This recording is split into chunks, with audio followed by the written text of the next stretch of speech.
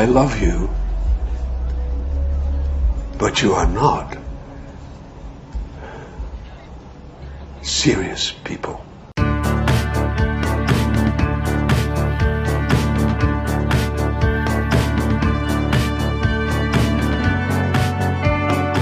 Hi, I'm Madeline, and I'm a writer and a cultural critic. Hi, I'm Dave. I'm a comedian, and welcome to Genre Reveal Party. This is our podcast where we talk about TV and movies through the lens of genre, when it holds up, when it breaks down, and what we can learn by exploding it. Welcome to Season 1, Episode 1 of the show. Woo! Yeah! Woo! This season is Family Matters, which Madeline will explain a little bit more. How it's going to work is each episode, one of us chooses a TV show or movie to discuss. Just FYI, there will be spoilers, and it's also our goal that you don't necessarily need to have watched the thing we're talking about to enjoy the show. So this week, Madeline chose to kick us off with Succession. So this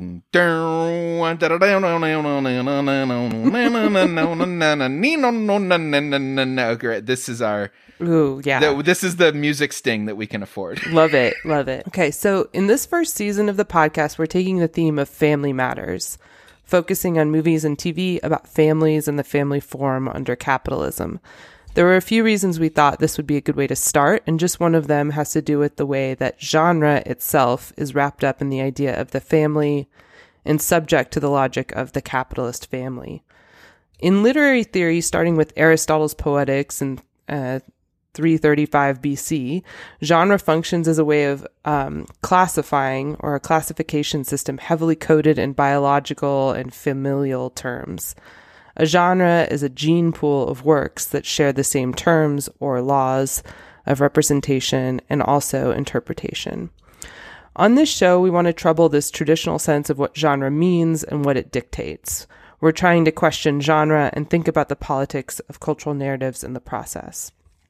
Based on all of this, we thought that there was probably no better way to start than with HBO's Succession, which is currently in its fourth and final season.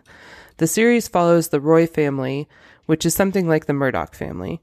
The Roys own Waystar Royco, which is a global media conglomerate, and from the first episode onward, the show follows the uncertainty of who will take over for the aging patriarch Logan Roy, played by Brian Cox.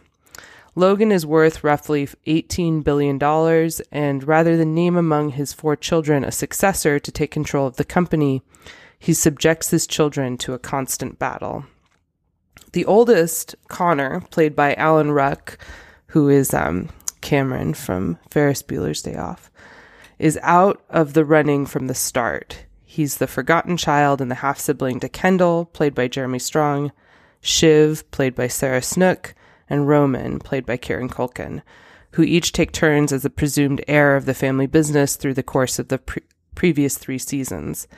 This begins with Kendall, then goes on to Shiv, and finally to Roman. And with each, Logan plays the siblings off each other, tests their loyalty through coercion, and acts of betrayal against the others. Orbiting around these characters are a set of characters who are not quite family. We have Shiv's husband, Tom, played by Matthew Macfadyen, or McFadyen. It's McFadyen. I think McFadyen, yeah. Greg, played by Nicholas Braun, a distant cousin, as well as Logan's current wife and ex-wives. We also have Willa, the sex worker turned girlfriend turned wife of Connor. There's also a cluster of not quite uncles, Carl and Frank, and a not quite aunt, Jerry, who Roman becomes sexually obsessed with, not unsubtly with incestuous vibes. So a lot of the show is a high-stakes game between these players and others, and in many ways it's about the ways that a distinction between family and business is entirely unthinkable. But this is also taking place at the level of genre. Succession is genuinely hilarious. It's also dark and depressing, set in an alternate present and capitalist dystopia. Some say it's a black comedy, but every year it's contended in awards season as Best Drama Series. So I want to talk about this correlation between this genre instability and the politics of the show. And now for those of you who haven't seen it yet or kept up with the latest season, this is your spoiler alert. Otherwise, maybe you don't care. like me, but Dave seems to care about spoilers a lot. No. This is not fair. I actually like most spoilers. My issue, Okay. and this is very germane to when we're talking, is that we are so spoilers from here on out. We are talking where the most recent episode is the one where Logan fucking dies. Mm-hmm. This is the most central thing of the show, and people could not wait. I watched the episode because I was catching up on the rewatch 36 hours after it aired, and it had already been spoiled for me multiple times in my timeline. And I just think if we've it feels anti-communal. It feels like we've invested in this for 4 fucking seasons, and you can't be kind enough. You know how algorithms work. You know, if it's not confined to your Twitter circle or whatever, that it's going to get popped out somewhere, and you can't drop the words spoiler alert. It's fucking like I hate that I have enough time to care about this one, but this is the most I have ever cared about a spoiler because it genuinely robbed me of some of the emotional experience of the episode. Interesting. Well, maybe that's a good place to start, is to think about this last episode. Fantastic. So now it is time to go to the chat.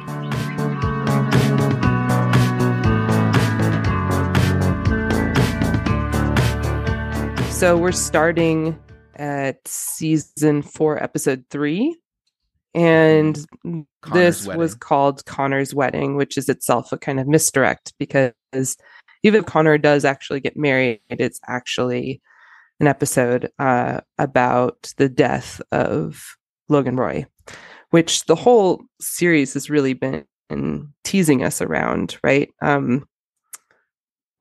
Starting with the first episode where he's hospitalized from a stroke, right? We're wondering, when's he going to die? And I guess at this point, I was assuming, it'll probably just be in the last episode of the show, right?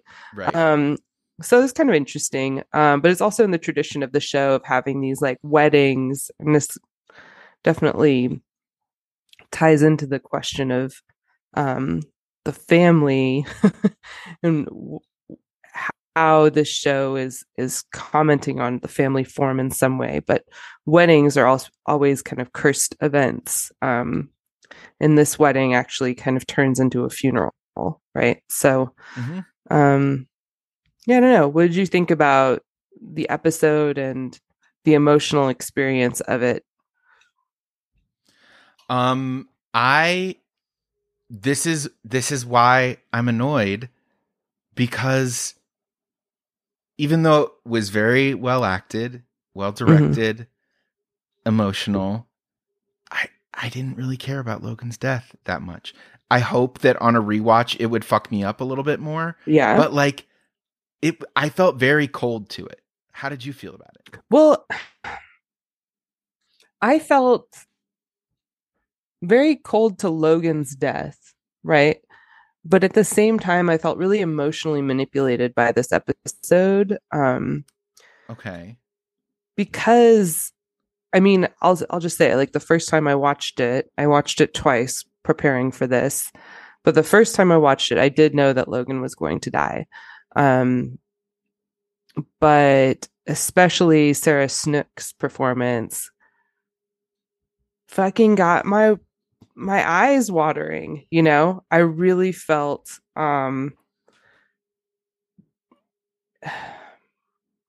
drawn in a way that I didn't like. And thinking back on it afterwards, I was like, that's actually my problem with this whole show, right?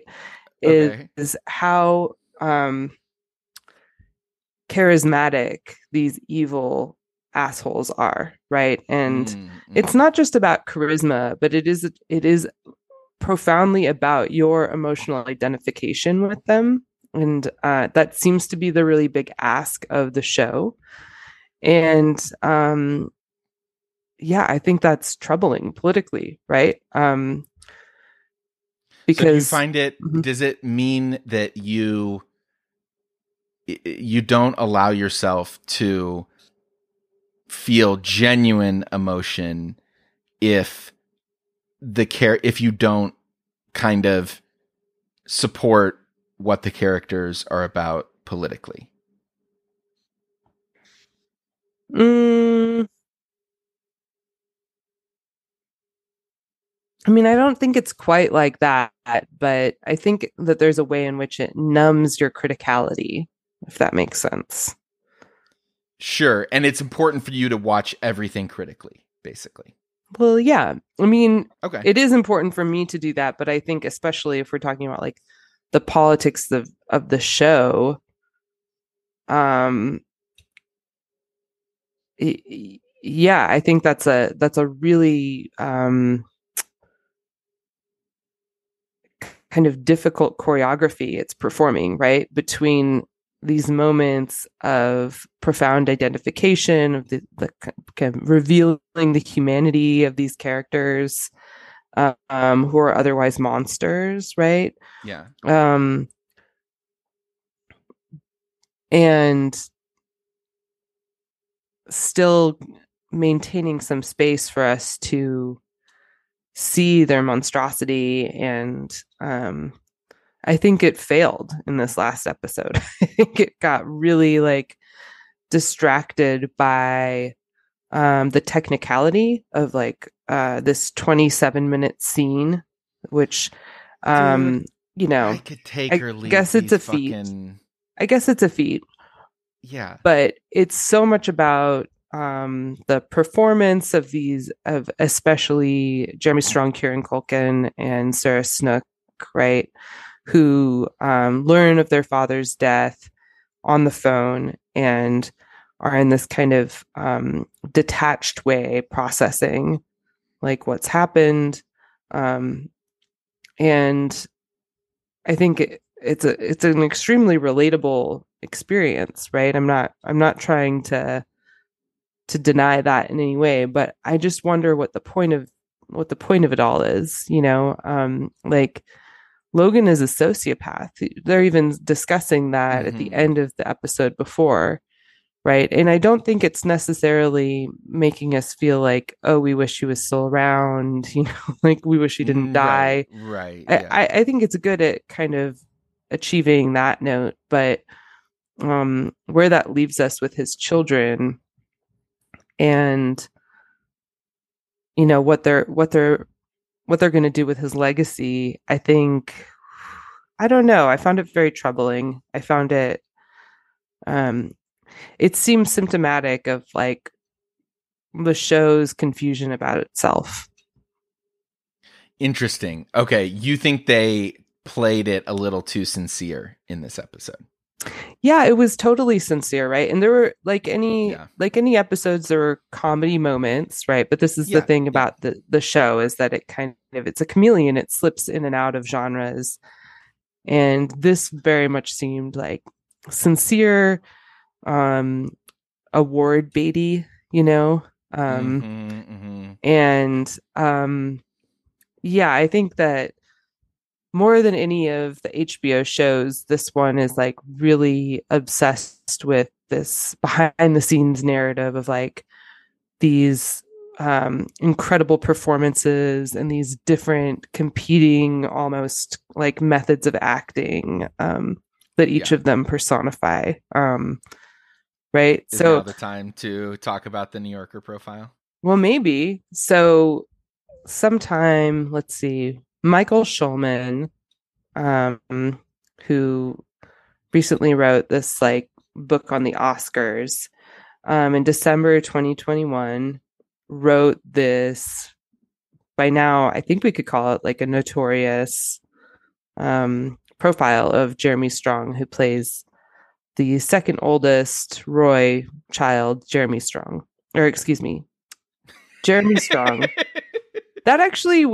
That was actually kind of my point too, is like that his blending into Kendall Roy. That he's becoming the character in the world. But sure, anyways, I get that. Okay, but that's just an excuse for getting my tongue twisted. So it's kind of making fun of. I mean, it isn't just kind of. It is full on making fun of Jeremy Strong. The title is On Succession. Jeremy Strong doesn't get the joke. And it's a pretty interesting example of the New Yorker profile. And I would just begin, this is also a genre note about the New Yorker profile, right? It's like they aren't always positive. They're by no means fluff pieces. There's tons of examples of incredibly critical New Yorker profiles, right? So this is one of those that's tending more towards critique and maybe even caricature of its subject, but Jeremy Strong's kind of subsequent campaign against this profile was kind of hilarious, because part of it was that he was somehow victimized by the profiler, that the profiler Michael Schulman was unethical in his approach, and no, this is what you consent to when you say, like, yeah, this is the risk you take when you say that you'll be interviewed for a New Yorker profile, right? It could come out kind of not the way you want it to. Yeah, it portrays him. They're kind of situating him in the lineage of method actors, right, and American method acting and this kind of macho shit, which I thought it was really interesting that Brian Cox in that profile mentioned that he thought that this whole style of acting was a very American way of being. And I actually really appreciated that and thought that was cool. Because in terms of gravitas in the show, as great as Kendall is and as great as Jeremy Strong is, he never transcends the gravitas of Brian Cox. Like, Brian Cox comes fucking correct. He just wasn't also like, doing the methody stuff that's described. But as far as that goes, how did you think? I looked back. We texted about this a little bit, but I don't think the profile makes him look that bad. I think there are certain things that I don't think I would enjoy hanging out with Jeremy Strong, but I would say 80% of his process seems fine. The thing at Trial of the Chicago 7 or whatever the movie was with Robert Downey Jr., where he showed up at a funeral that he wasn't called to on a day he wasn't called and was just weeping in the background. That's fucking annoying. You're distracting people. You're getting in the way of other people's jobs. But if he's like by himself on set, if he's isolating himself from his castmates, that's not the worst thing in the world. You know what I mean? If he takes it too seriously, if he doesn't realize it's a comedy, that's not the worst thing in the world.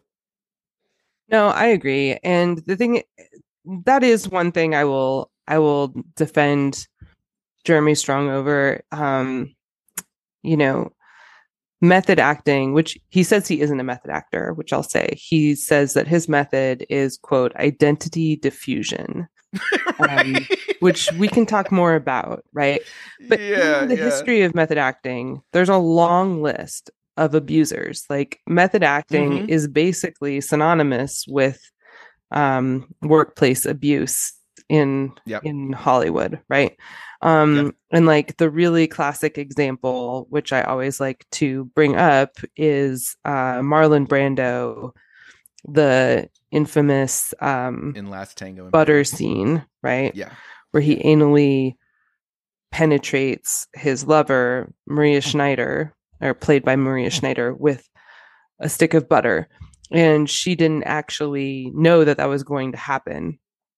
And he suggested this to Bernardo Bertolucci before the filming of the scene, and they agreed that they weren't going to tell her because she was supposed to, quote, react like a little girl, and didn't have wasn't respected to enough to respond to it as an actress, right? But this is kind of like authoritarianism that I associate with method acting. And one of the things that I was struck by, I mean, if there is an authoritarian figure, it is Brian Cox, right? Jeremy Strong is not playing out that kind of. He's annoying, but yeah, he's not abusive as far as we know, right? Right. But I wasn't so. He did this New Yorker profile, and then clearly he was very wounded, and Anne Hathaway and Jessica Chastain, publicly came to defend him, and Jessica Chastain tweeted something on Aaron Sorkin's behalf, right? And all of these things. And then a year later, so I actually re-listened to this morning, the end of this Marc Maron interview. Did you hear it when he was on Marc Maron? I do. It's been a while since I've heard it, but yeah, I did. Okay. Hear that. So he goes on, and Marc Maron is clearly trying to help him rehabilitate himself in some way, right? Or to be more generous to Marc Maron, I would call it contextualizing. Yeah, letting this guy be an actual human and not this parody, right? Which the profile, it was a mean profile that slipped into that for sure. I'm not trying to pretend otherwise. But anyway, so Strong, one of the things that Maron is trying to do in that interview is let Jeremy Strong have a chance to show that he's not such a serious guy, right? That he has a sense of humor about himself and about the situation and all of this. And he continually sees the invitation and doesn't take it, and I'm good, and then makes himself even more serious and digs himself in a hole. And then I actually wrote this out. So the end of that episode, Maron's like, I don't usually do this, but I'm going to end with this voice memo that Strong sent to me as a text 10 days after the interview. Mm-hmm. Strong begins it by saying that he's been thinking over the interview, ever since the interview happened, and that he wanted to take an opportunity to address, quote, that article. And he says, I guess the thing I keep thinking is, who cares? Who cares what some actor says or does? It's entirely unimportant. And it's just noise and silliness, right? And he goes on to list all of these things that we should be taking seriously, but then loops back around to this again, this idea that, nobody should be paying this much attention to an actor and the actor's process. But isn't that his whole deal? That's all he is this, it was, in some ways, it was just completely confirming of the profile and its critique, Interesting. So you think him taking the acting work seriously is also a way of saying, I, as an actor, deserve to be taken seriously in the public eye. Yeah, something like that. I mean, he says, the thing I keep thinking about obsessively for the last 10 days is who cares? Well, you fucking care, man. That's the point, is how much you care about. Sure. Yes. True. And True. It's not like a Marlon Brando narcissism, but it does seem to say something about not just his persona, but the show itself and what it's trying to do. So there's this whole meta level of the show, which is all about the battle between the actors, who's the best actor. They're actually competing against awards, against each other in awards. Right. And Jeremy Strong and Brian Cox have competed against each other for Best Actor several times. There's lots of chatter that Kieran Culkin is actually going to put himself in Best Actor for this upcoming awards season. I don't know. There's this interesting obsession with how this show is acted and performed.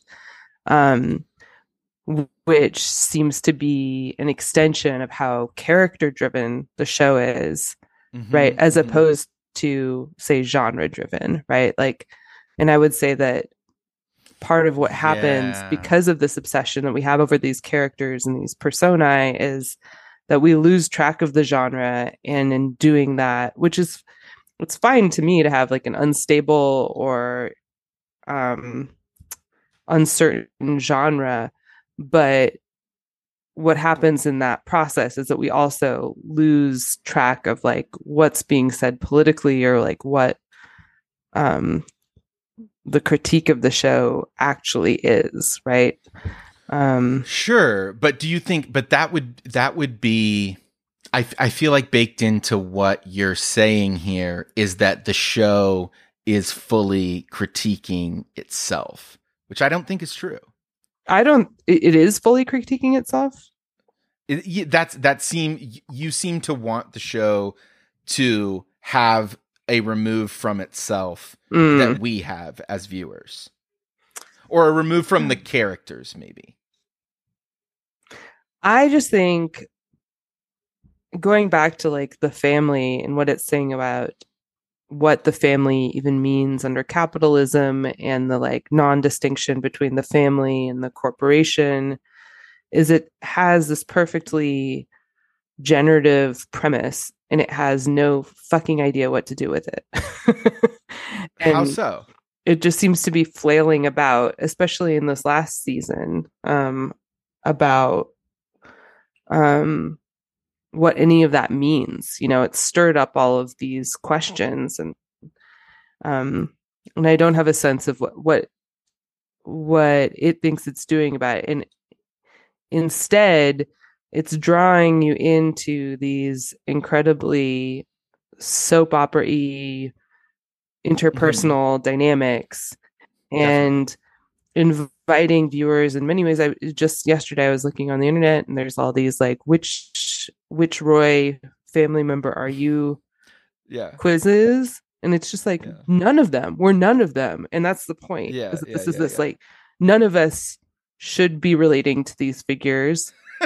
Right. And these are fascists, you know, like in season 3, they're actually colluding with fascists and talking about them as fascists and Nazis, you know, like because it's a business opportunity. Right. And, but just a few episodes later, what the fuck? I'm crying because of Shiv, you know, having this incredibly emotional moment. I can't help but feel that my heartstrings are being plucked by Sarah Snook. It's an incredibly emotive scene. It's very well acted. I'm not trying to not deny any of that, but it's just like, why is this what we're doing with this narrative? Right. Does that make sense? I mean, it totally makes sense. I think this is a thing I think about all the time, is to what extent do our viewing habits need to align with our values? So it's like, because, and this is where I'm coming from, is growing up like evangelical, where there were like Focus on the Family magazines that would like review albums and movies that were, you know, giving it ratings out of like how Christ-like it was, you know, like how much it aligned with what we believe in capital letters, you know? And that really bothers me about leftist politics now, is when people act like, for example, Survivor is one of my favorite shows. Yeah. All you need to know is that one of the most legendary characters is a cop. Okay. And early on in meeting people on the left, and we would talk about Survivor, people would occasionally be like, oh, but fuck Tony, right?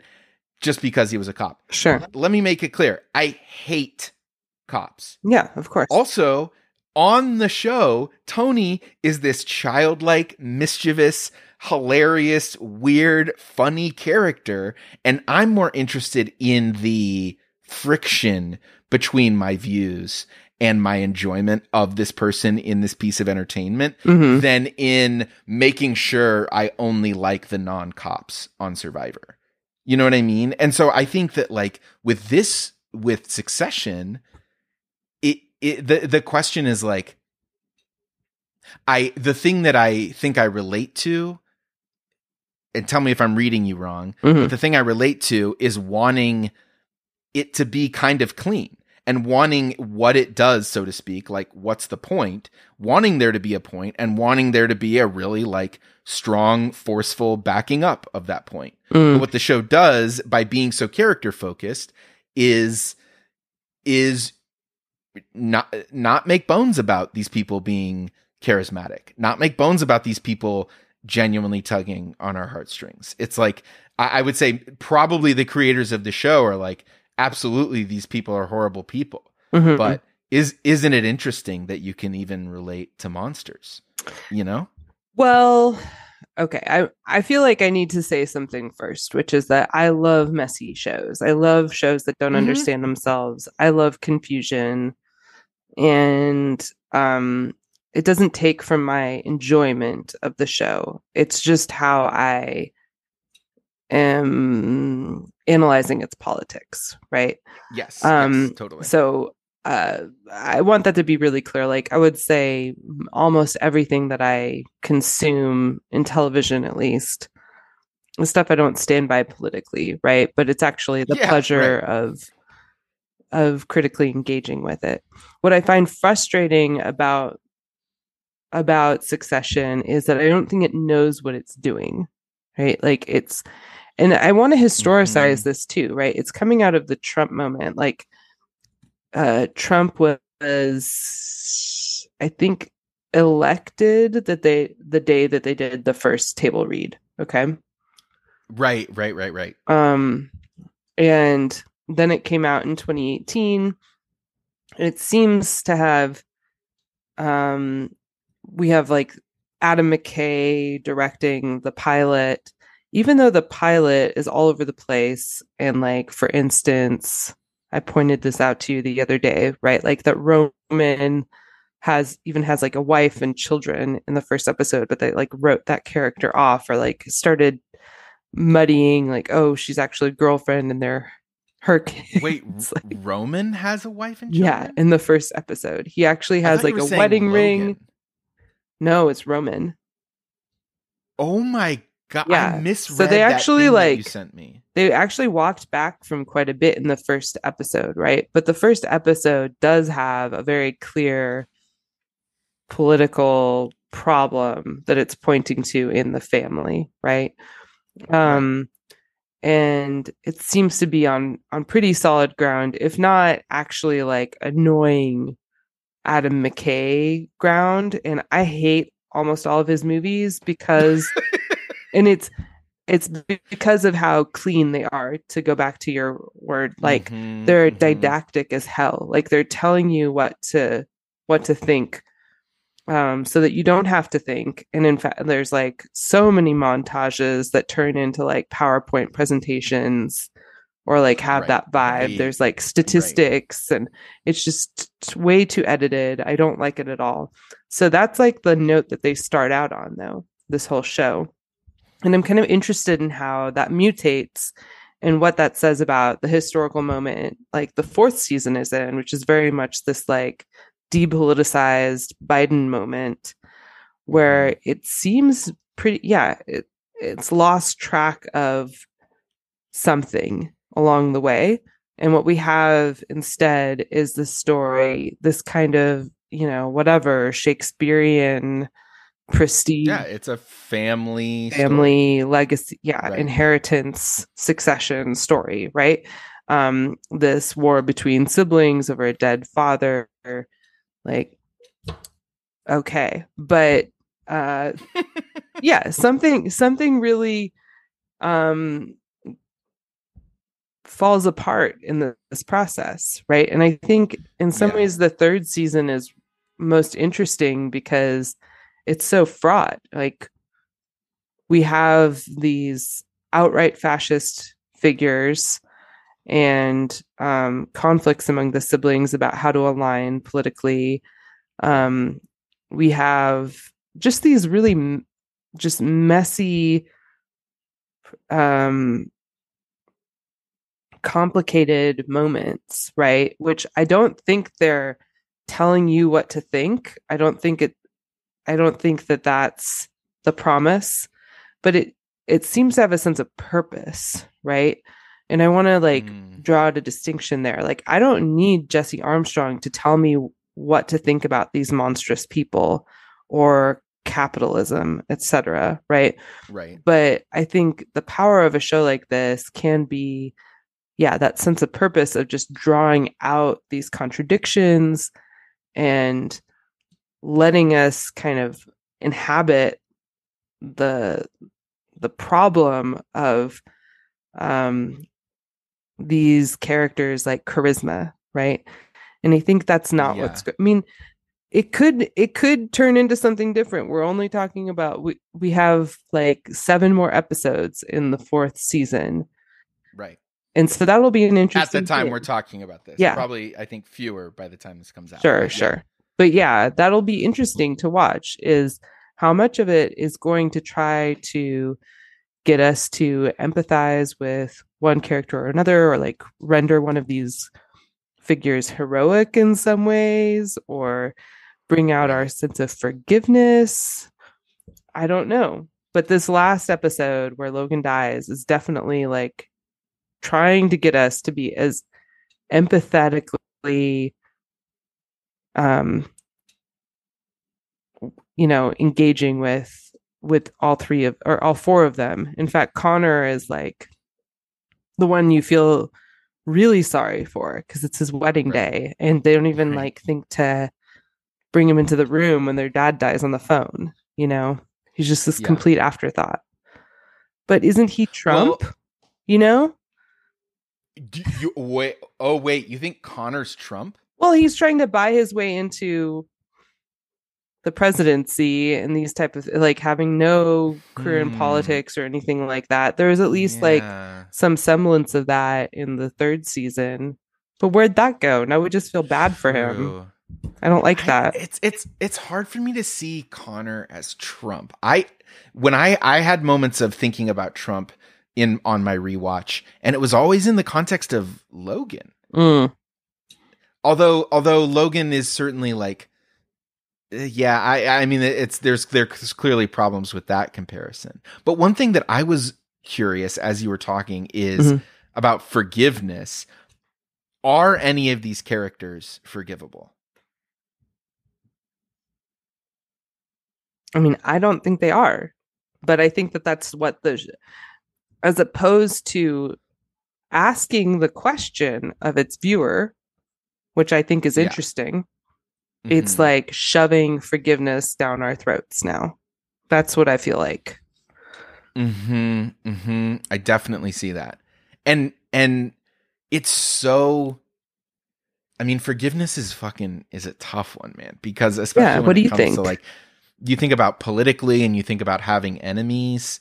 I mean, and it's so weird. Does just saying, like, to me, the best episode of the show and is the last episode of season 3. Okay. Yeah.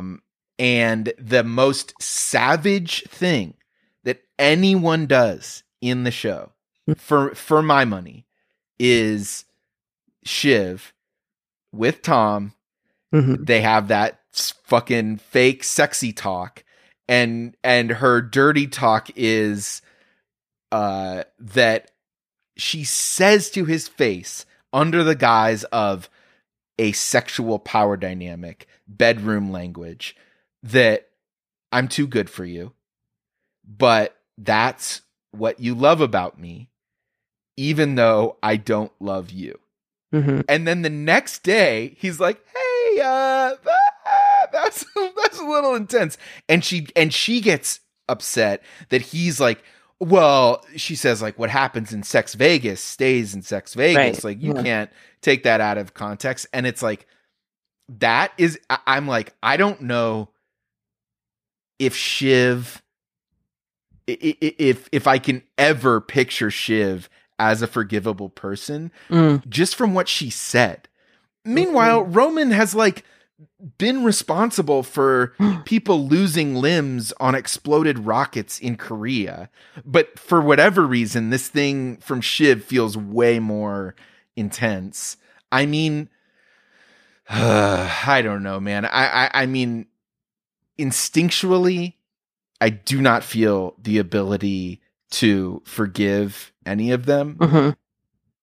Intellectually, I want to be like, well, if they were truly, it would involve such a radical change of their situation. They would have to like denounce their family and be in an entirely different, spend their whole life making amends for all the harm this billionaire class has done.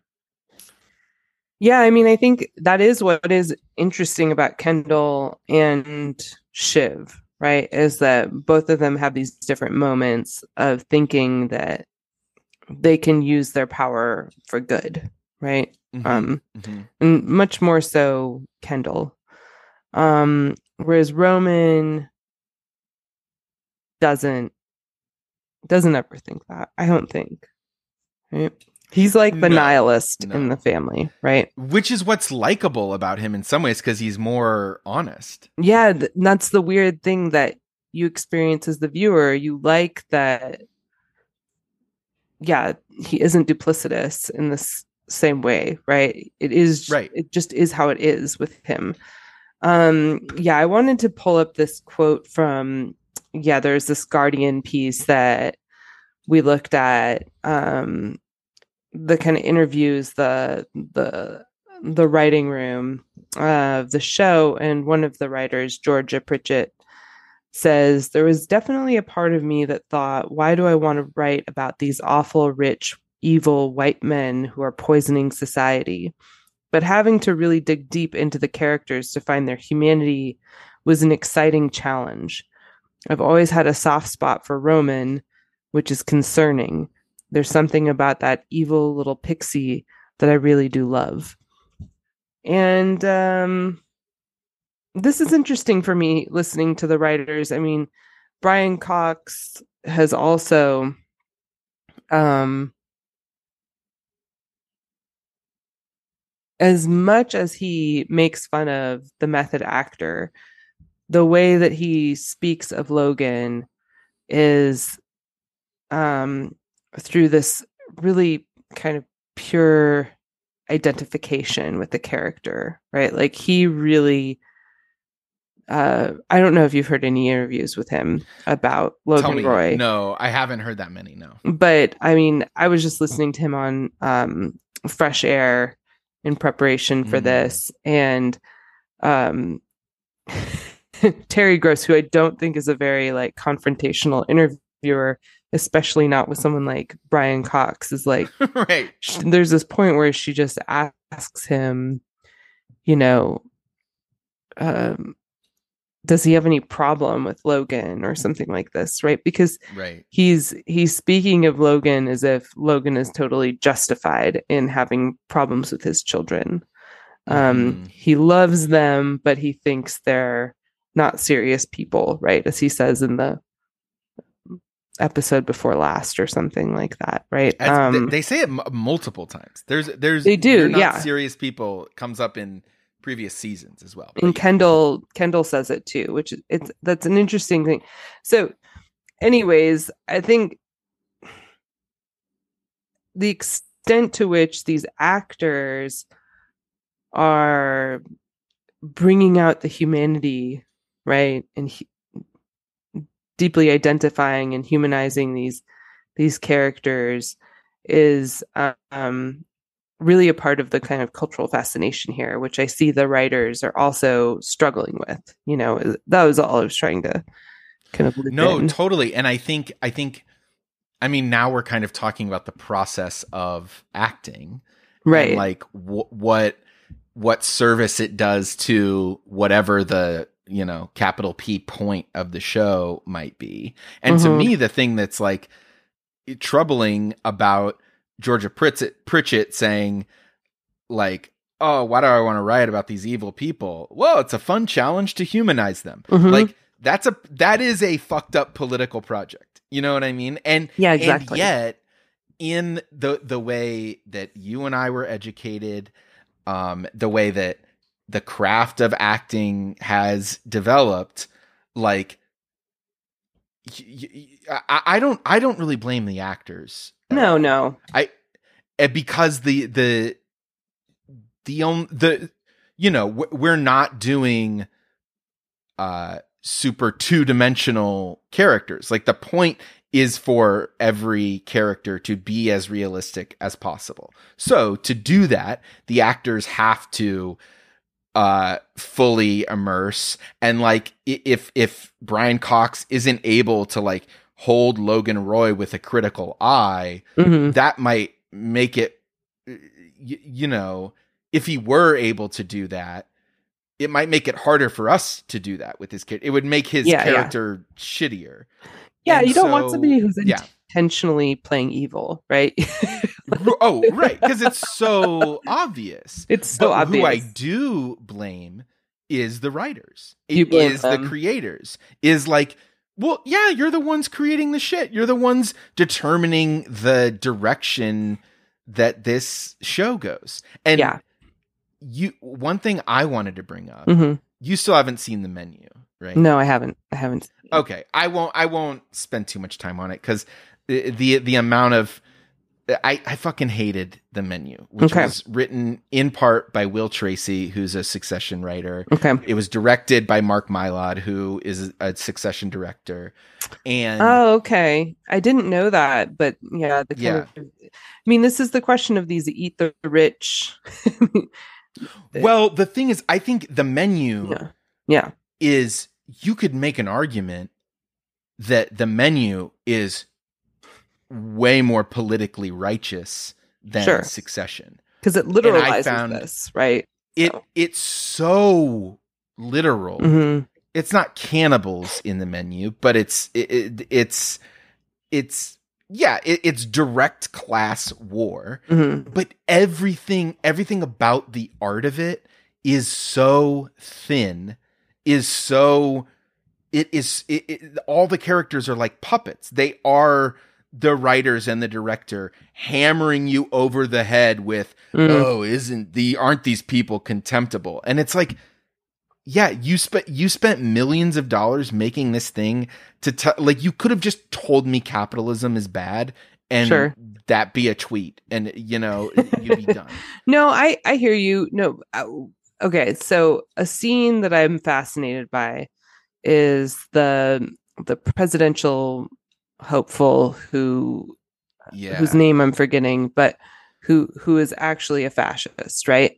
And Logan has decided to back him at that whatever conference in Virginia or something, right? And the like Freedom First Summit or something like that. Exactly, yeah. And Roman really likes the guy. He wants to back him as a presidential candidate, and Shiv doesn't. She's the one who's using the F word about him, saying, that she doesn't want to be in a picture with him. And then you see her father break her apart and get her to go into the photo, but not stand next to him, right? And then you kind of like watch her face and the discomfort. Moments like that are amazing on this show. Like, I really appreciate all of the kind of different things going on in that scene that are so, pretty subtle. Okay. There's nothing subtle about Logan Roy. Cozy up to fascists. Yeah. You just kind of see her slowly compromise her sense of what's politically important to her. But by that point in the series, higher priorities. Yeah, well, right. And by that point in the series, I didn't even see it as that big of a compromise. I was not surprised at all that she made it in. That's what she figures out. She's like, you know what? I think, and you read that on Sarah Snook's face, is like, I'm already in bed with this fucker, so I'll be in this photo. I'm going to be, but Jared he Mencken, starts by saying, I won't be in the photo. And then she goes, and then he says, like, you need to do this or whatever. And she says, okay, but I'm not going to stand next to him. Like, it's within 20 seconds that she's right. this decision, right? And then you're just watching and you're looking at how each person is posing in the photograph and their levels of comfort and discomfort and sense of complicity. And you're just kind of watching all of that play out.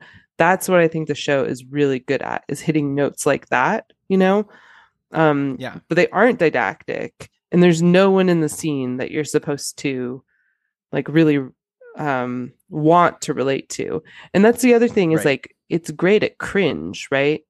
Like I was Shiv, okay, I came up in grad school and had an advisor who is, let's just say, reminiscent of Logan Roy in a lot of ways. Okay. And I was the only woman who worked with him, and he would definitely play his students off against each other, especially when they're teeing with each other. And there were some dinners at his house that weren't Bore on the Floor, the episode from season 2.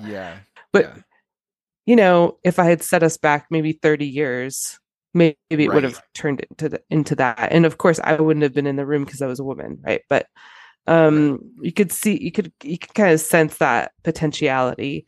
But like I find that very interesting as watching Shiv, because it brings to mind for me my experiences in that context and others where I want a fucking seat at the table in this boys' club so bad that I lose track of myself otherwise, right? And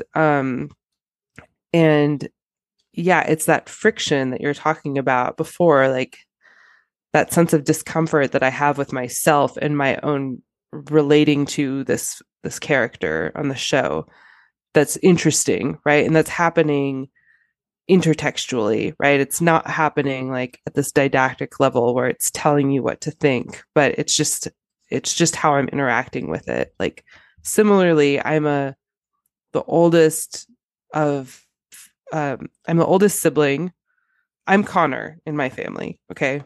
My mom had me just by being the oldest sibling. Well, there are just moments where I really profoundly relate to Connor. Okay.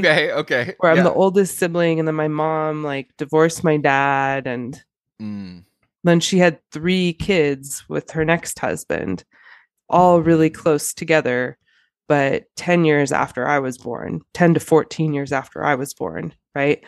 And this kind of first pancake, forgotten child kind of thing that Connor brings up is relatable, right, in these ways. But there's some moments where I think the show is very good at playing with that relatability without it needing to be about forgiveness or humanizing or sympathy or any of these things, right? That it's actually about, in fact, it's doing the opposite in some ways, like that moment with Shiv where it's refracting and then kind of facilitating your own self-criticality, you know? That's really interesting in what it's doing with the family form. However, at the same time, this is a family that while it brings up all of these issues of, you know, that the family is essentially a system of private property under capitalism and these type of things, right? Like there are things about this family that are incredibly unrelatable to you and I or anyone we know, right? Totally. And like, how do you hold those two things together? And I think sometimes the show is really good at that, and sometimes it really fucking fumbles. And the ways it fumbles are really symptomatic, you know? Well, and the way that I framed this for myself was that like occasionally the show is sadder. You know, there are the characters, there's the story on the surface.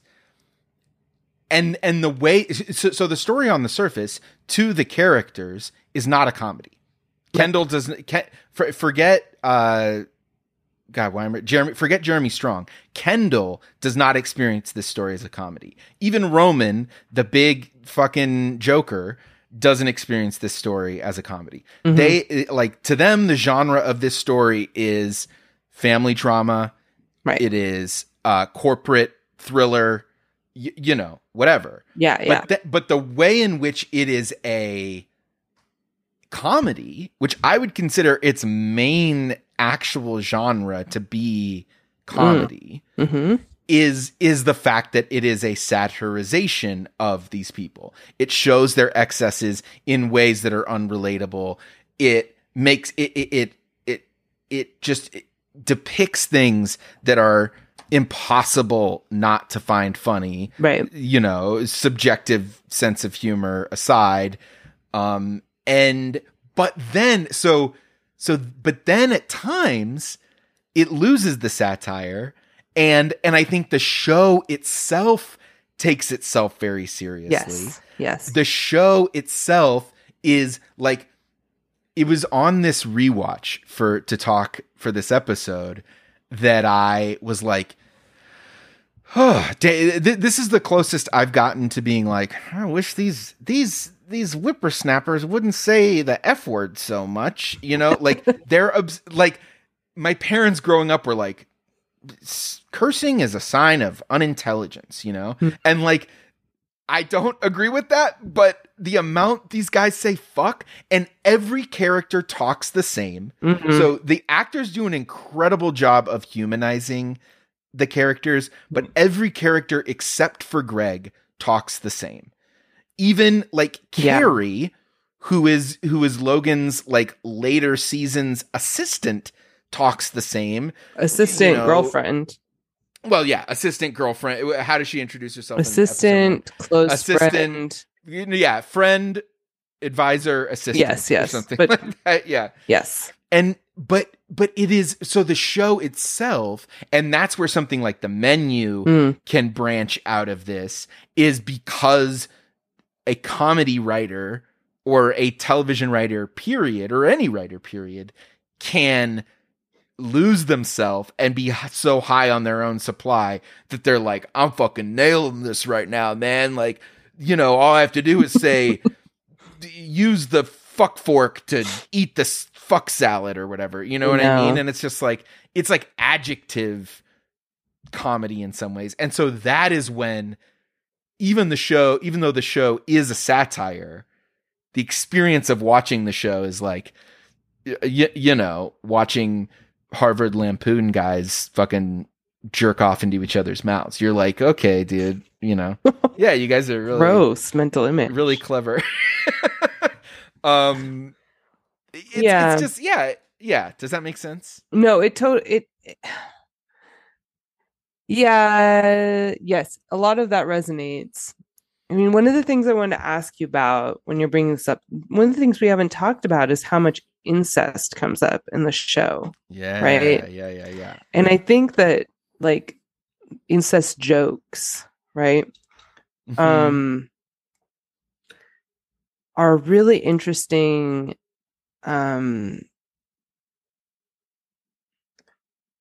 Just pattern that you can kind of start to map out, and it's all about kind of vacillating or moving you between these different genre registers, right?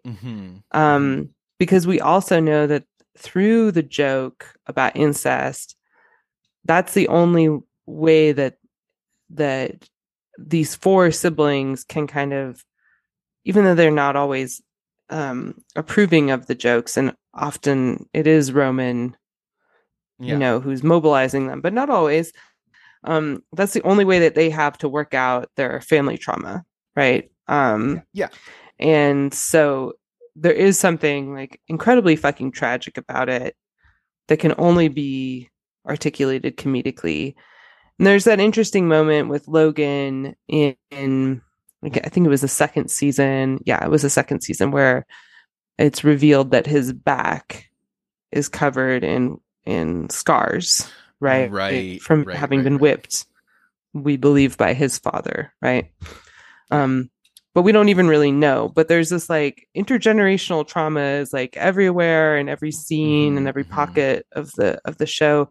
And so then there's this way that incest jokes move between scenes to kind of grapple with that or bring it to the surface. I don't know. I was just interested in what you thought about that. And specifically the way that they're jokes, right? And their thought incest is a joke in the show. Do you know what I'm saying? Yeah, right. I mean, the person around whom the most incest revolves is Roman, right? I think for sure. And so he's the one that I think of, and maybe I'm asking the wrong questions, but I'm just obsessed with like, where do these dudes' issues come from? You know? Okay, yeah. So he was beaten by his dad, right? We know that, right? Frequently brought up, and we don't really know that much about Kendall and his sexuality, but we do know that he can have sexual relationships. Yeah. He's had a wife with kids. He's done that. He enjoys sex. There's that moment with the actress from Willa's play where he talks about they're in one of the great psychosexual. Yeah. But it's always that, you know, he's approaching sex as an addict, right? So he turns it on and off. Yeah. Right. Yeah. Shiv has a healthy sex drive. Connor she has a sex drive. I don't know if healthy in terms of amount, maybe. I don't know if the expression of her sex drive is healthy. She's got sex Vegas. We'll just say that. Yeah. She's got her sex Vegas. But Roman is totally dysfunctional, right? And he becomes obsessed with Jerry, who is his mother's age, right? And who has been a kind of aunt-like figure in the family, one of these members of Logan's cadre, right? For all of his life, or most of his life, right? And she is who he becomes just completely infatuated with. And then there's that amazing moment where he's sending her a dick pic, right? But it actually goes to his dad, right? Right. So I don't know. He's definitely, just like with any of this stuff that we're talking about, he's the one who's like most down to bring these issues to the surface, lay it on the table, etc. Right? With the other characters, it's a little bit more coded. But in the second to last episode, so that would be the second episode of the fourth season, Shiv and Kendall are, you know, they had this intense meeting with Logan, where they basically screw him out of, you know, a deal. And they can't stop talking about how it felt to fuck dad. Right. Yeah. Right. And that's when, interestingly, Roman he's not into the joke. Right. So there's there's great moments like that where you see how the joke moves between the characters. And I don't know, I think it's a very interesting way in which the show is dealing with its own political confusion. I find it very interesting. Totally. I can't really I don't have like an analysis to extrapolate from it. The thing that it makes me think of is the flip side, which is how much they talk about metaphorically killing dad or killing each other. And that is just like, you know, coming from like stand up, there's so much like violent language around like fucking killing if you did well, or bombing if you did poorly, and I murdered, you know, whatever. And so the killing language feels like it fits very much with the fucking language. It's you know what it is? It's like a game of marry, fuck, kill. Yeah. But they find themselves emotionally and psychologically incapable of marriage. They only are able to play fuck, kill. Interesting. Well, why do you think that is? I mean, let's circle back to that. We've talked about it a couple times now. Like, what's the what's this that the stuff around marriage is where I find the show to be possibly most clear-headed in its thinking about the family form, right? Like, Okay. there's a lot of scenes in this where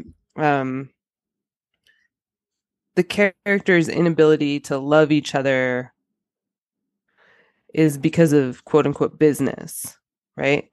But I think in the interactions over marriage and these, very eventful weddings, that's where we see that the business is family and that the family is business and that there's no tearing these things apart. And possibly that is what is most politically important to relate to, right? Is that this isn't exceptional to this family, but in fact baked into what family means, right? Well, if you think about the institution, marriage is a commodification of love. Mm-hmm. Absolutely. And so it makes sense that their way of attempting to be real people, of attempting to, inhabit anything like actual communication and real human life experiences is to inhabit the business version of that, and any like romantic moments on the show are the opposite. I think about when Tom and Shiv are on the beach probably in season 2. Yeah. And Tom is like bringing up that she brought up wanting an open relationship on their wedding night. Yeah, otherwise, though, they're on the beach. The sun is setting. This could be a romantic moment from here for the to show. Eternity. Yeah. But instead, it is yet another example of an unhappy, dysfunctional married couple. Right. And that's what's interesting about Roman yet again is that, he's not, I mean, with the exception of the weird wife in the pilot episode, right? Man, I can't believe we have to that I rewatch really that. missed that even a second time. Yeah. Yeah. I read a few things about the decision to change that too. It was kind of interesting, but he has no intention to marry. He often is dateless. He just doesn't, he's not going to entertain this fantasy, right? And he proposes marriage, but only when someone like suggests to him that what's her name? Tabitha? Old Tabitha, yeah. I was going to say old spits Tom's cum back in his mouth. I know. Yeah. Well, but anyway, he proposes marriage to her, but someone suggested it. I think his mom or his dad was like, oh, she's good for you. You should marry her. And he's like, okay. And that's the closest I guess I'll do it to. Yeah. But I don't know how this troubles it, but the Roman Jerry stuff, which there's only two actual moments when Roman and Jerry are having a consensual relationship of her saying cruel things and him jacking off to them. I thought it was more. And honestly, I wish it was more. Like, maybe I'm insane, but this was like, that stuff to me is the sexiest stuff on the show. I found some of those moments. Jerry is hot. She's so fucking hot. She's so hot, and the way she dominates is so hot. But like, there's plenty of sexual moments in the show, like that I just didn't find as charged as that stuff. Yeah, I mean, I don't think pleasure isn't something that any of these characters are able to experience, right? Mm-hmm. Mm-hmm. Um, and if they do, it's through domination. So Well, we never see them have hobbies. no, Like just literally, fucking each other over. the only person who has hobbies is Connor, and it's like Napoleonic shit, and Yeah. he's the least serious character And he on the wants to whole be show. president, and that's also kind of a hobby, right?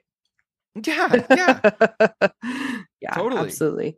Well, I wanted to talk about like one of the things that you're bringing up is, how a large part of how this show's functioning is that most of the characters aren't in on the joke, right? Which is Right, the motif in the New Yorker profile also, right? right.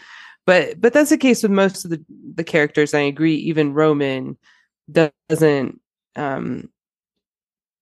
even though Roman is funny, he doesn't know why it's funny, or it's Yeah, well, often it would be funny when pretty he doesn't sad. think something's funny, or Yeah, yeah. I mean, I think it would be pretty sad if anyone thought of their life as a comedy in the sense of being a joke. Like, right, yeah, it'd be pretty tough. Like, that'd be a pretty bleak, yeah. But I think that instance. this is the interesting thing about Greg and Tom. Okay, Yes. they are in some ways the most explicitly like comedic characters of the show. They bring to mind like the Gravediggers and Hamlet. Like they're clownish figures, right? Yeah. So I'm interested in that, and like this idea of like the disgusting brothers and their weird like twinning each other. Interesting, like the disgusting brothers, another like familial term, and they're both of these like guys peripheral to the family trying to get in. By the fourth season, Nicholas Braun is Greg is basically just straight up copying Tom's outfits, and really fashioning himself as the next Tom, right? So I think that's like kind of an interesting thing about how they function in the overall story, right? Is through these moments of relief, and a lot of that relief is giving you space as the viewer to identify the genre, what genre you're watching, right? Like, I find that you're saying they're the ones who alert us to, oh, this is a comedy. Yeah, that's part of what we like about these characters, right? Is their ability to do that and to kind of break apart the self-seriousness of the three siblings, especially, right? Right. So I wanted to kind of just like ask you your thoughts about those characters, and to bring up like the Nicholas Braun of it all, because I did at some point want to bring him up in all of this. Sure. When it comes to Tom and Greg, I think it's interesting especially since the comedy duo is such a like straight man, wild man, crazy man, whatever you call the non-straight man, is such a defined like archetype in the history of comedy. Like and that there are so many different ways that relationship can go. They provide us relief by being funny, but the type of comedy and the way in which they're funny is interesting to me. They are, sometimes it's them against the world, and they're both put upon, and they're both beleaguered, and they're scurrying about. But initially, Tom and Greg's like first interaction is Tom using Greg as a punching bag, kind of blowing off steam from, trying to punch down as the guy that everyone punches down at themselves. Yeah. And he also does this kind of, I mean, I would be remiss if I didn't point out that the concept of the jokester in your book, Comedy Against Work, out now on Common Notions Press, is that they're all jokesters in this show. These the kind of person who so often in this show they will say a horrible thing, let it hang, and then almost as if daring the person they're talking to do something about it, or anything in their life to change in that moment. You talked about them only being able to joke about their trauma. These moments when they say the trauma and then let it hang, like there could be redemption in those moments. But instead, people just don't know how to respond, and they go, I'm joking. I'm kidding around. Like, what was it? Episode 1 of season 4. I mean, those are some of the funniest moments of Logan to me, is when he's like, come on, roast me. he's just like, and he literally says, like, I'm being funny, and like, and in Bore on the Floor, when he tells Tom, he's like, Tom, it's a game. Have fun. Do it. It's a game. It's fun. It's a game, right? Yeah. And like, Tom does that. Like one of Tom's first things to Greg in the first season is that kind of like, he's constantly doing the like, I'm joking. Or am I? Or I am, but am I? And so I think that that's an interesting dynamic. And then it also is interesting that I think the way in which they become brothers, the way that it's them against the world, happens later on. I think they build toward that. Well, dynamic. It's Bore on the Floor, isn't it? Because it's this moment where they're both asked to. Bore on the Floor is this quote unquote game that Logan Roy is subjecting many of his employees to. In a kind of, I guess it was inspired by lore of Stalin's dinner parties. Right. Where he'd coerce his men to kind of like embarrass and like humiliate themselves basically, and therefore like feel more indebted to him. Right. But there's this moment in that episode where,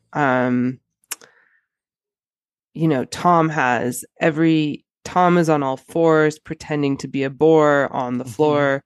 Greg is down on the floor with him. They're looking at each other, and Tom has an opportunity to, extend blame towards Tom for the things that they're being grilled on. And he doesn't. He takes it on Tom's behalf, right? Wait, and there's Greg takes it on Tom's behalf? No, Tom takes it on Greg's behalf. Tom protects Greg. Yes. Scene, right? And I think that that's the moment of, I mean, it is. It's a fraternity that's forged through Bore on the Floor. Yeah. Right? Yeah. But that happens. But it is interesting, power and jokes circulate together with abuse always in the show, and the joke is how abuse hides itself, right? Or this kind of camouflage of just joking, like that episode, right? And it's also the I texted you this. They are constantly telling the truth, in quotes, and lying all the time. They're constantly saying some of the meanest things to each other, and there's truth to their mean things, like, oh, you're alone, no one takes you seriously, you're a joke. When Logan says that to Connor on the boat, like, yeah, there's always some truth to those mean things. But they're never actually being vulnerable. They're never like, the point of being truthful with someone is to build actual intimacy, is to build real connection. And they are simultaneously, I don't know. I had a manager when I worked at Panera as a kid who was just like a dick. And she was like, that's just who I am. And you're like, you could change who you are. You know what I mean? Like, you don't need to be this way. And so they are those kinds of people who conflate, like, honesty always has to be brutal. It's like brutal honesty is the only kind of honesty. Mm-hmm. But in the in treating each other that way, they never actually have an honest moment of connection with each other. And I think that is because they can't, right? Yeah, right. Exactly. Fuck or kill. And I think No that's merit. the way that the show asks you to have empathy for them, is to see that they're actually dysfunctional, traumatized, unequipped, right? Sure. There's something about that I find difficult. And do you think you're saying we're supposed to empathize that because we all find ourselves unequipped in moments, and that life is brutal and hard, and even though we don't face the same challenges they face, well, there's we're a kind of equally dysfunctional? nihilism that it slips into, where it's like, well, there's no chance in hell any of these kids could have been good people, right? Mm-hmm. And I think that that's right? But then how do you kind of like stay there? Hold What do you mean that, stay there? that there's no way that they could be good people structurally, psychologically, like Dramaturgically, yes. There's no way that that's possible, right? That's an impossibility for each of these characters, right? Instead, what I think, and it is the challenge then that you're faced as the viewer, is then how to humanize them, how to relate to them, how to forgive them despite all of that. Right. And that's what I think is bad. Right? Well, it brings up, it's just to be bad versus good. It's like, it's good that it reaches this level of complexity where you can be like, these are human beings who didn't decide to be evil. Mm-hmm. They literally have to be evil because of structural power and how they inhabit power, right? Well, to me, it brings up forgiveness, though. It's like yes, one of the conditions of forgiveness, whether we want to think of forgiveness having conditions or not, is change. Like, mm-hmm. So the challenge to us as viewers is to be like, what if these characters don't change at all? Are you able to empathize with them and hold them, for who they are? And I think you're right to say, no, fuck that. I'll forgive these people if they actually fucking change. Just like with people in your life. Like if someone's like, mm-hmm. even the smallest thing, like, I said I would get better about doing the dishes. I haven't done a single dish since then. I'm so sorry. Okay, I offer you forgiveness. Great. We're great. Oh, you're going to still keep doing the exact same thing? What's the fucking point of even having the forgiveness conversation?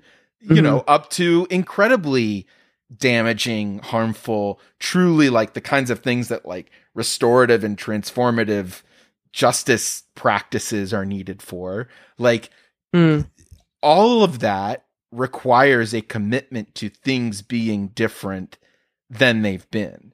And so even in characters, it's interesting to see like, oh, so this is all for me to change. I'm empathizing with these people because we have this like very liberal individualistic thing where at the end of the show, I get to go, wow, I can even relate to these people, and maybe that changes me, Yeah, I guess that's true. I mean, I think what's interesting about Kendall is that he changes so much, and mm-hmm. He's also kind of swinging pendulum, right. with addiction and all sorts of things. But his morality too, or his sense of his own ethical code. And what's interesting is like basically the best thing that he could do is blow the whole thing up, and but that would include blowing himself up, right? Yeah. And but we do see, and I think more of that would be great, like getting glimpses of like what that would mean, right? And because I think that the point, this is what Shiv's compromise is eventually, and what Roman just never even entertains, is that like, yeah, I can become a quote unquote good person in the scenario within myself or like on my own terms, but like I still won't be a good person because I'm bound up in this thing that's beyond myself as an individual, right? And I think that is an interesting struggle that yeah, each of the siblings kind of captures in a different way, right? But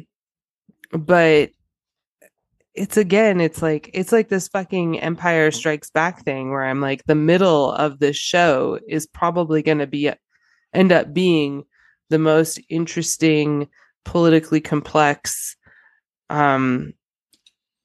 critically minded part, and it will have to lead to compromise. And that's really interesting because that ties back to your Adam McKay stuff where we're in like fucking PowerPoint presentation about the evils of capitalism, coming from a fucking commercially produced and distributed movie.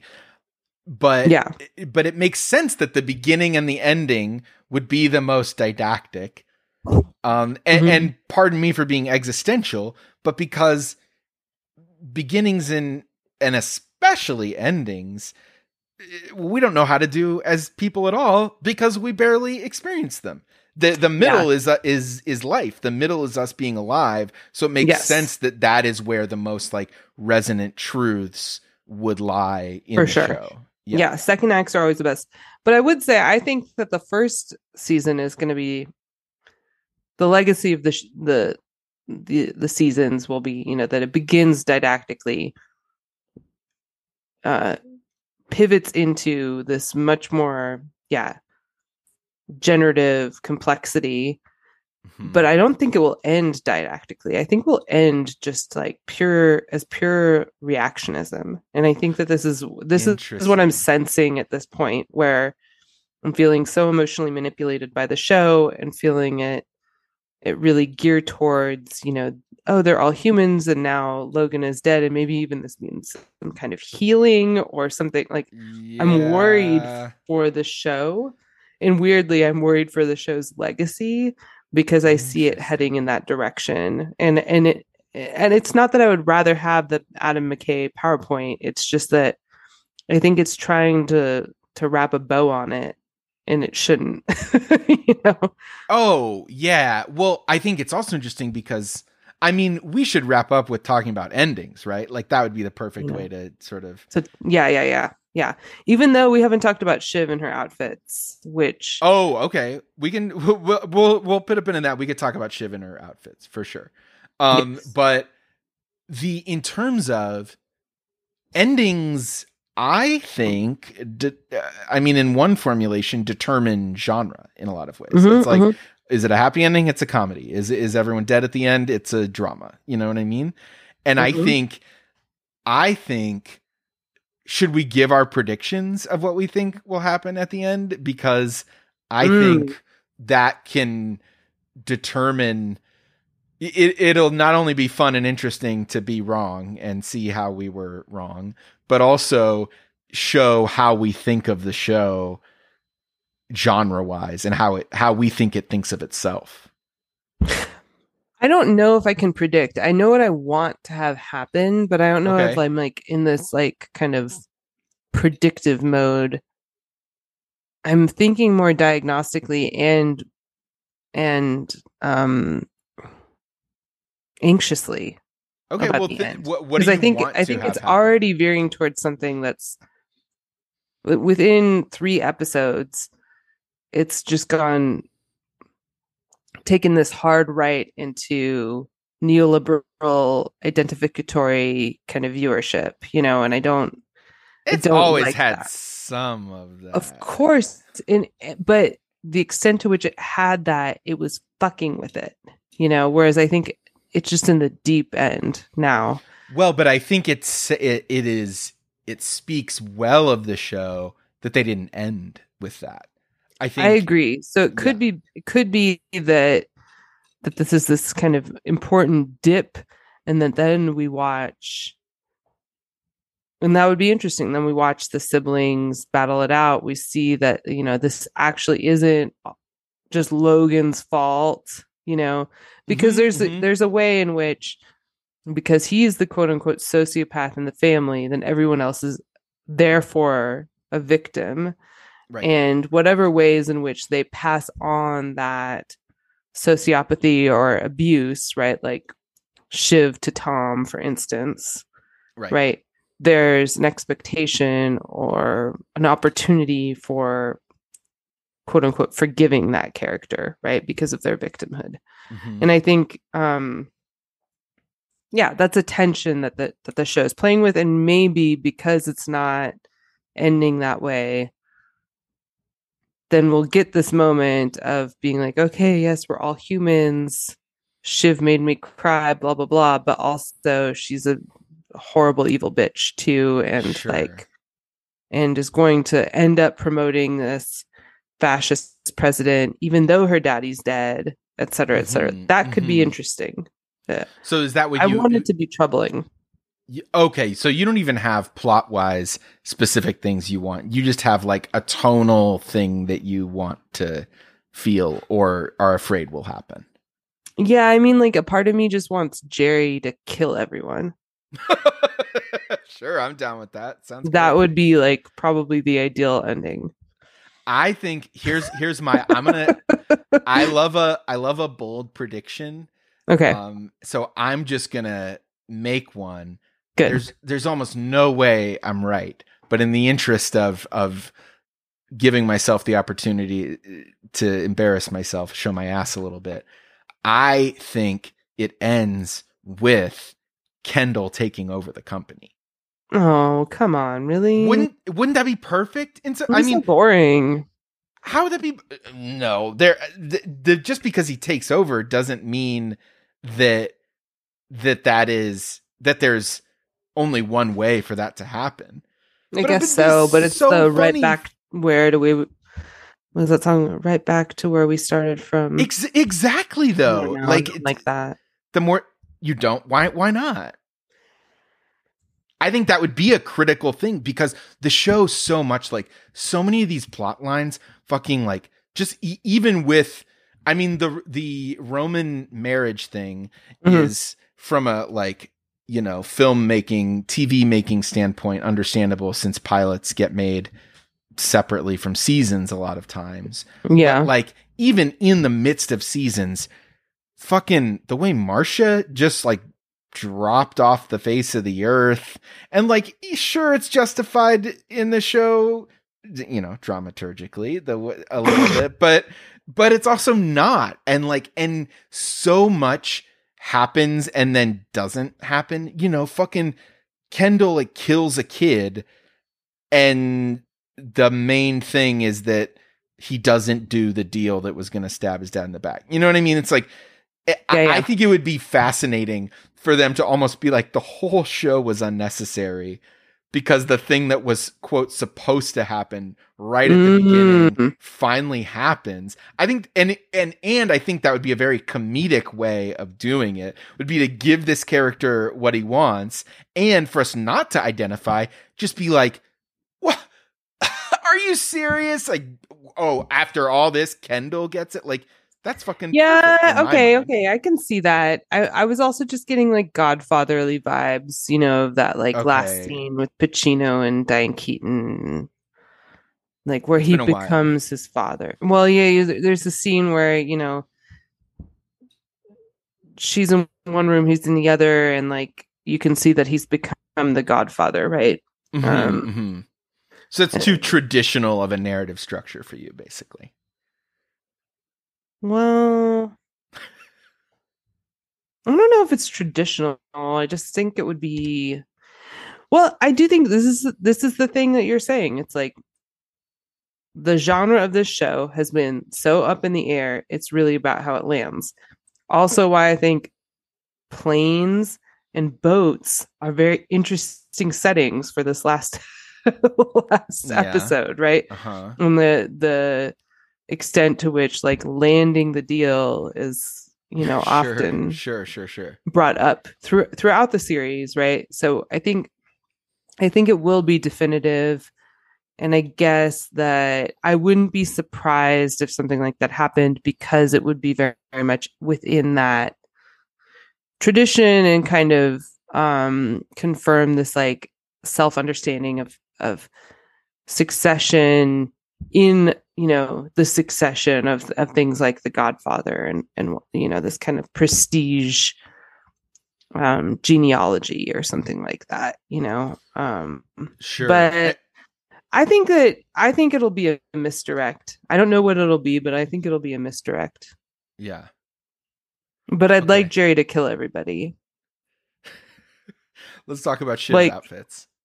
Shiv's outfits. Okay, so there's been a lot of discourse about Shiv's outfits. Yes. And discourse is one word for it. Yeah. I'm wolf, interested cartoon wolf with googly eyes is another way. Yes.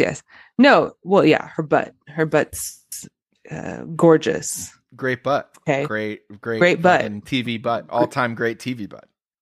Seriously great TV butt. But there's a lot of fascination with her outfits that happens starting, whereas Roman basically wears the same outfit the whole time, or Connor wears the same outfit the whole time. Yeah. Shiv and Kendall explore their personalities or whatever. Yes. Like their character arc is very much like reflected in their wardrobe. And I found it interesting, like in the whole, hubbub about Jeremy Strong and his acting method and things like that. Then like we go to Sarah Snook and like all anyone wants to talk about is her ass, her haircut, and her outfits. Yep. So I want to acknowledge that, but I also find it really interesting how her outfits, there isn't a uniform for women in business, right? And that's part of what I think is kind of illuminated there, right? It's like no matter what she wears, she's always kind of an outsider. And so her outfit is always notable, right? Yeah. So I wanted to say that, and I also wanted to address that I fucking love her outfit in the latest episode, Connor's Wedding, which turns into a funeral. She goes to a wedding dressed in all black. There's something. There's a little nod that the show is doing around her wardrobe that I find fascinating. She has this like last minute ponytail also, like very, I mean, she often has like just perfect hair, right? And it's just this messy, like I go to the gym looking like that, right? Right. But then she has this like beautiful funeral outfit. So I was interested in that, and I think there's some way in which the writing of the show became aware of these things and then is commenting on those things. And I would say it does that with Kendall and the whole myth of Jeremy Strong's method, and his inability to know what is and isn't the joke, or being constantly left on what is funny because he doesn't have a sense of humor.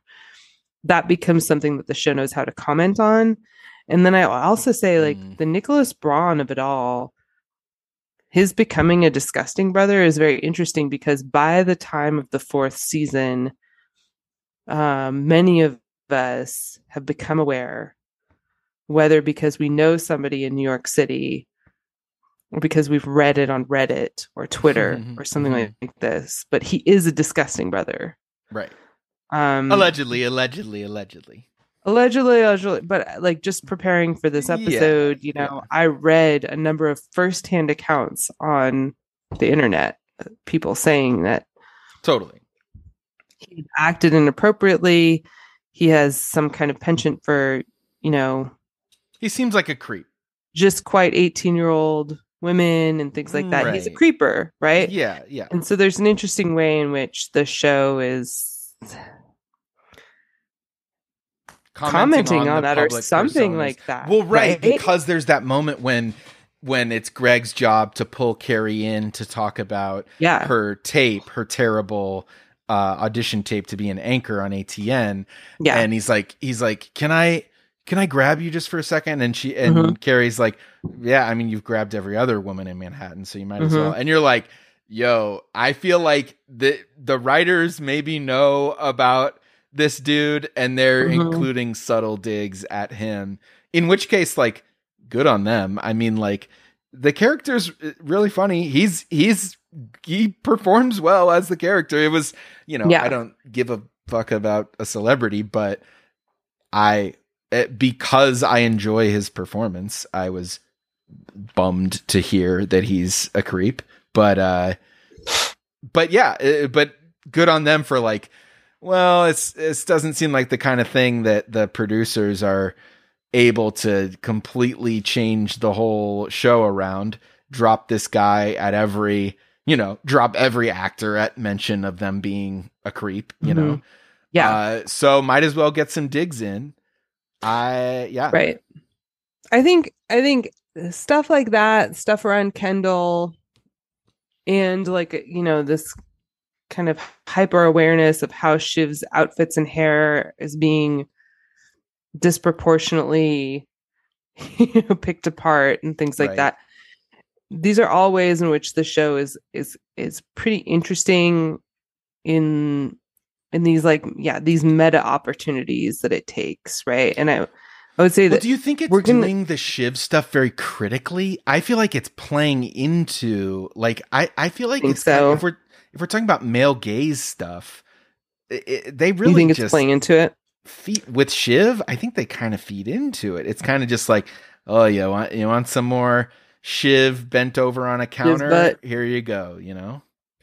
Yeah, maybe you're right, but I guess maybe this is one point where I'm being a little bit more generous with the show, and I've been like a brutal killjoy through the episode, but I think if there's a really excellent quality to the show, it's that it opens up these opportunities to go meta and to think about what it's doing with itself, even if it doesn't know quite what that is, right? And like just the fact of giving us that breathing room as viewers, I think I don't want to quote unquote forgive the show for its problems, coming back to some of the stuff we talked about, but I think that's where, as opposed to the very didactic beginning, it gets into more interesting territory as it goes on. And that is always kind of in a struggle against this other mode, which I think is much more dominant, which is asking us to implicitly forgive each of these characters because they're so gosh darn charismatic or fascinating or traumatized or just like the rest human of us. Beings. And by that we mean that they're victims just like us, right? Like that it's always through this like victimization that we get at that humanization. I think all of that is pretty deeply troubling, but these moments where without commenting on itself, it's giving you the go ahead to do that for yourself, right? I think that's it's an important element, and I think that's part of what I find interesting, and as opposed to something where I'm like any Adam McKay movie where I really understand from the beginning not just what a movie is, but what it thinks it is. this is kind of letting us in on its own confusion about itself and letting that breathe. I don't know. I think that that's probably the best a show like this could do, instead of telling us how to think about evil people, right? Right, because we already know. And that's the thing that why I will take Succession over The Menu infinity out of infinity fucking times, because there's room for interpretation. There's confusion, there's and including the fact that there's shit that's detestable about it. Is just so much more interesting. Plus, it's not that The Menu didn't have good actors, but the fucking acting on Succession, on a pure pleasure level for me, it's just a joy to.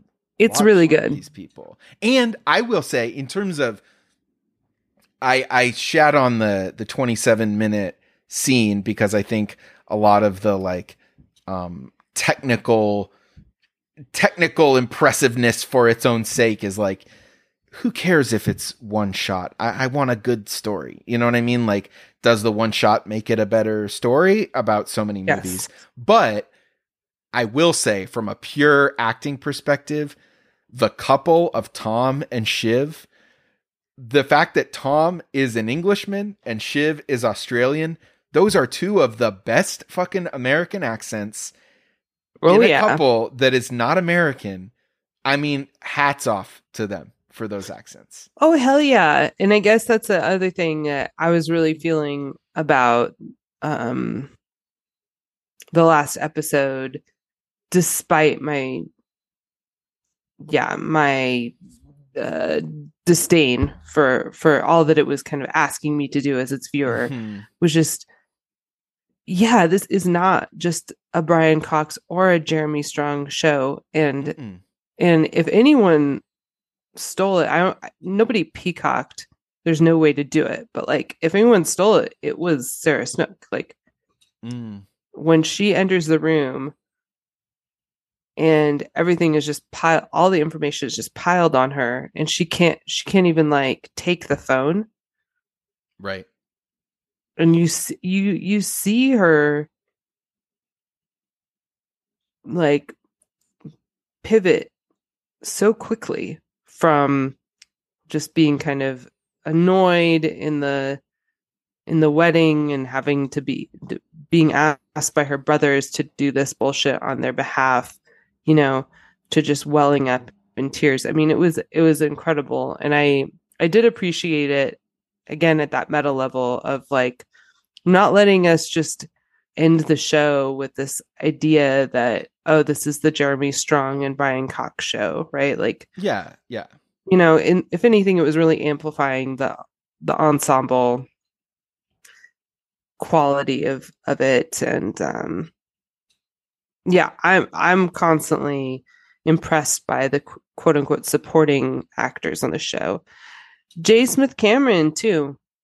She doesn't get enough credit, but she's That's fucking Jerry. subtle as Jerry. Yeah, you never know what she's doing with Roman. You never know. Yeah, she's incredible, man. She's so good. She's incredible, and she just lets you be in that kind of gray area and stay there, right? And that's what I wish the show would do more of, is just stay with the trouble, stay with the discomfort that it raises, and not attempt to fix it, And her outfit, absolutely. And her outfit this episode was great. Maybe we're in the era of Jerry's butt, dude. Maybe we're entering Jerry's outfit era. I want more of Jerry's butt. I want more of her side hat action. Hell yeah.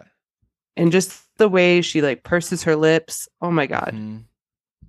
Amazing. She just really, the physicality of her performance is amazing, because she doesn't have very much to say ever. Right. And so it's that kind of economy that, it's impressive. We're getting to the point where we really need to start talking about the genre reveal.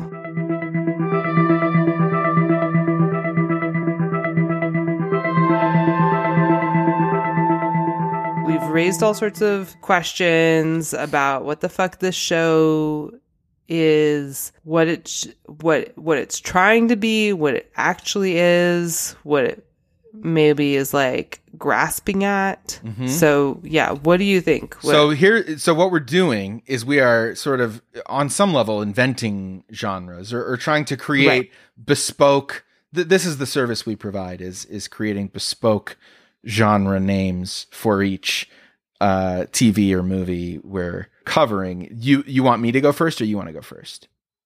Well, what do you want? Well, you've told me what yours is, so I want to surprise you with mine after. So you go first. Okay. So I have two. Oh, okay. But they're variations on each other. It's at its worst, this show is a clusterfuck. Okay. That's what its genre is. Yes. It's a bunch of different genres competing against each other just in the ways that the characters do. And to this point of like total ambiguity and political confusion. At its best, I would say it's a meta clusterfuck. Okay. It's a clusterfuck and fucking proud of it. Like in a la Roman, where it's a clusterfuck and it's asking you to think about its clusterfuckedness and to historicize it and to unpack that politically. And so we'll see where I think it lands in the end, but I think at its best it could be that. Well, at this point, could it unclusterfuck itself? No, it has to go meta. It can't unclusterfuck itself. And in fact, if it tried to do that, it would be more of a clusterfuck. Yeah, right. The best it can do is go meta. And I think that would be great. And it already has lots of moments where it's done that. As I think I've said quite a few times, I think that those are the most politically kind of potent moments of the show. Sure. You want to hear mine? I want to hear yours. Okay. For a lot of similar reasons, the genre I've settled on is American satire accordion. Accordion? What does that mean? Because it's American, because the capitalism of it all, the machismo, even the method acting on the meta level. Yeah. And then the satire accordion thing is kind of the thing I was talking about, where the show, even when it is perfectly satirizing the rich, when it is subtle and insightful and beautiful, that nonetheless there are moments where it pops back out and I'm aware that this is a bunch of, I guess it's not Harvard. I guess it's a lot of British. So maybe it's Oxford guys or Cambridge guys. Fucking smarty pants, white people impressing each other with the ways they can say fuck. Like that. Even then, there are moments where it is so self-satisfied that that becomes part of the genre to me. Yeah. So my goal is to not have any. I don't plan to name anything. I don't plan to include thriller, horror, comedy, drama in my genre titles. I mean, we might be going all concrete objects. Next one might be chair. Oh wow, accordion. No, I like that. That's a good goal in terms of the genre reveal. So what do you think? How does American satire accordion sit with you? I mean, I'm fine with it. It's not what I think, but I like it. It is what you think, but the clusterfuck is a stew. And I'm just saying that there are layers that are more distinct, that sometimes it's a very small accordion and it seems it's a lasagna. Pointed. Yeah, exactly. A stew versus a lasagna. So it's an American satire lasagna. Sure. If we need to. No, but what's the difference between an accordion and a lasagna? Because what I like about the accordion versus the lasagna is like how, things aren't quite layered too. Well, right. The lasagna doesn't shrink down or expand at all. The accordion does. Yeah. It shrinks down when I eat it, and then that expands me, is what happens with the lasagna. Yeah, exactly.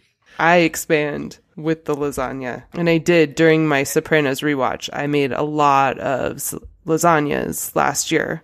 Well, and is the show nourishing? Like, you know, does it nourish? Does it? No, Succession doesn't nourish. No, it That's doesn't. why it's an accordion, because it kind of gives you a headache. Yeah, yeah. It's so hard to binge. This show was so fucking hard to binge, dude. I was on edge the whole time. Yeah, it's intense. It withers you. Well, what should we do? Do we want to promote anything here at the end of the show? I think we can say that when, you know, this first season of our show will overlap with the end of the fourth season of Succession. So we will do a little check back in.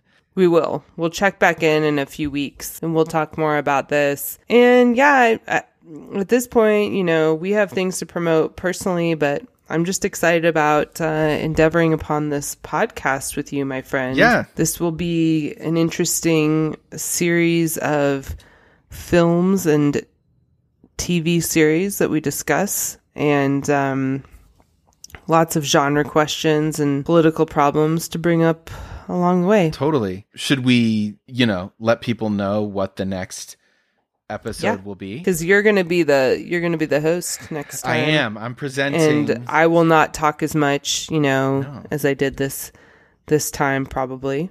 So that's a reason to tune in if you hated Madeline this time. Yeah, we're doing A Serious Man. We're doing the Coen Brothers movie A Serious Man next episode. I'm very excited. Heck yeah. To revisit this movie. It'll be the first time you've seen it, right? It will be. It's weird. It's like so many Coen Brothers movies I've seen, you know, many times, but it came out during a moment when I wasn't going to the movies, like peak grad school and newborn baby period. So I'm excited to fill in the gap, in other words. Yeah, so. Absolutely. Well, people can check show notes if they want to follow us or, you know, any of the stuff that we won't bother promoting now. But thank you so much. I'm fucking stoked for this too. This has been Genre Reveal Party, and tune in next week.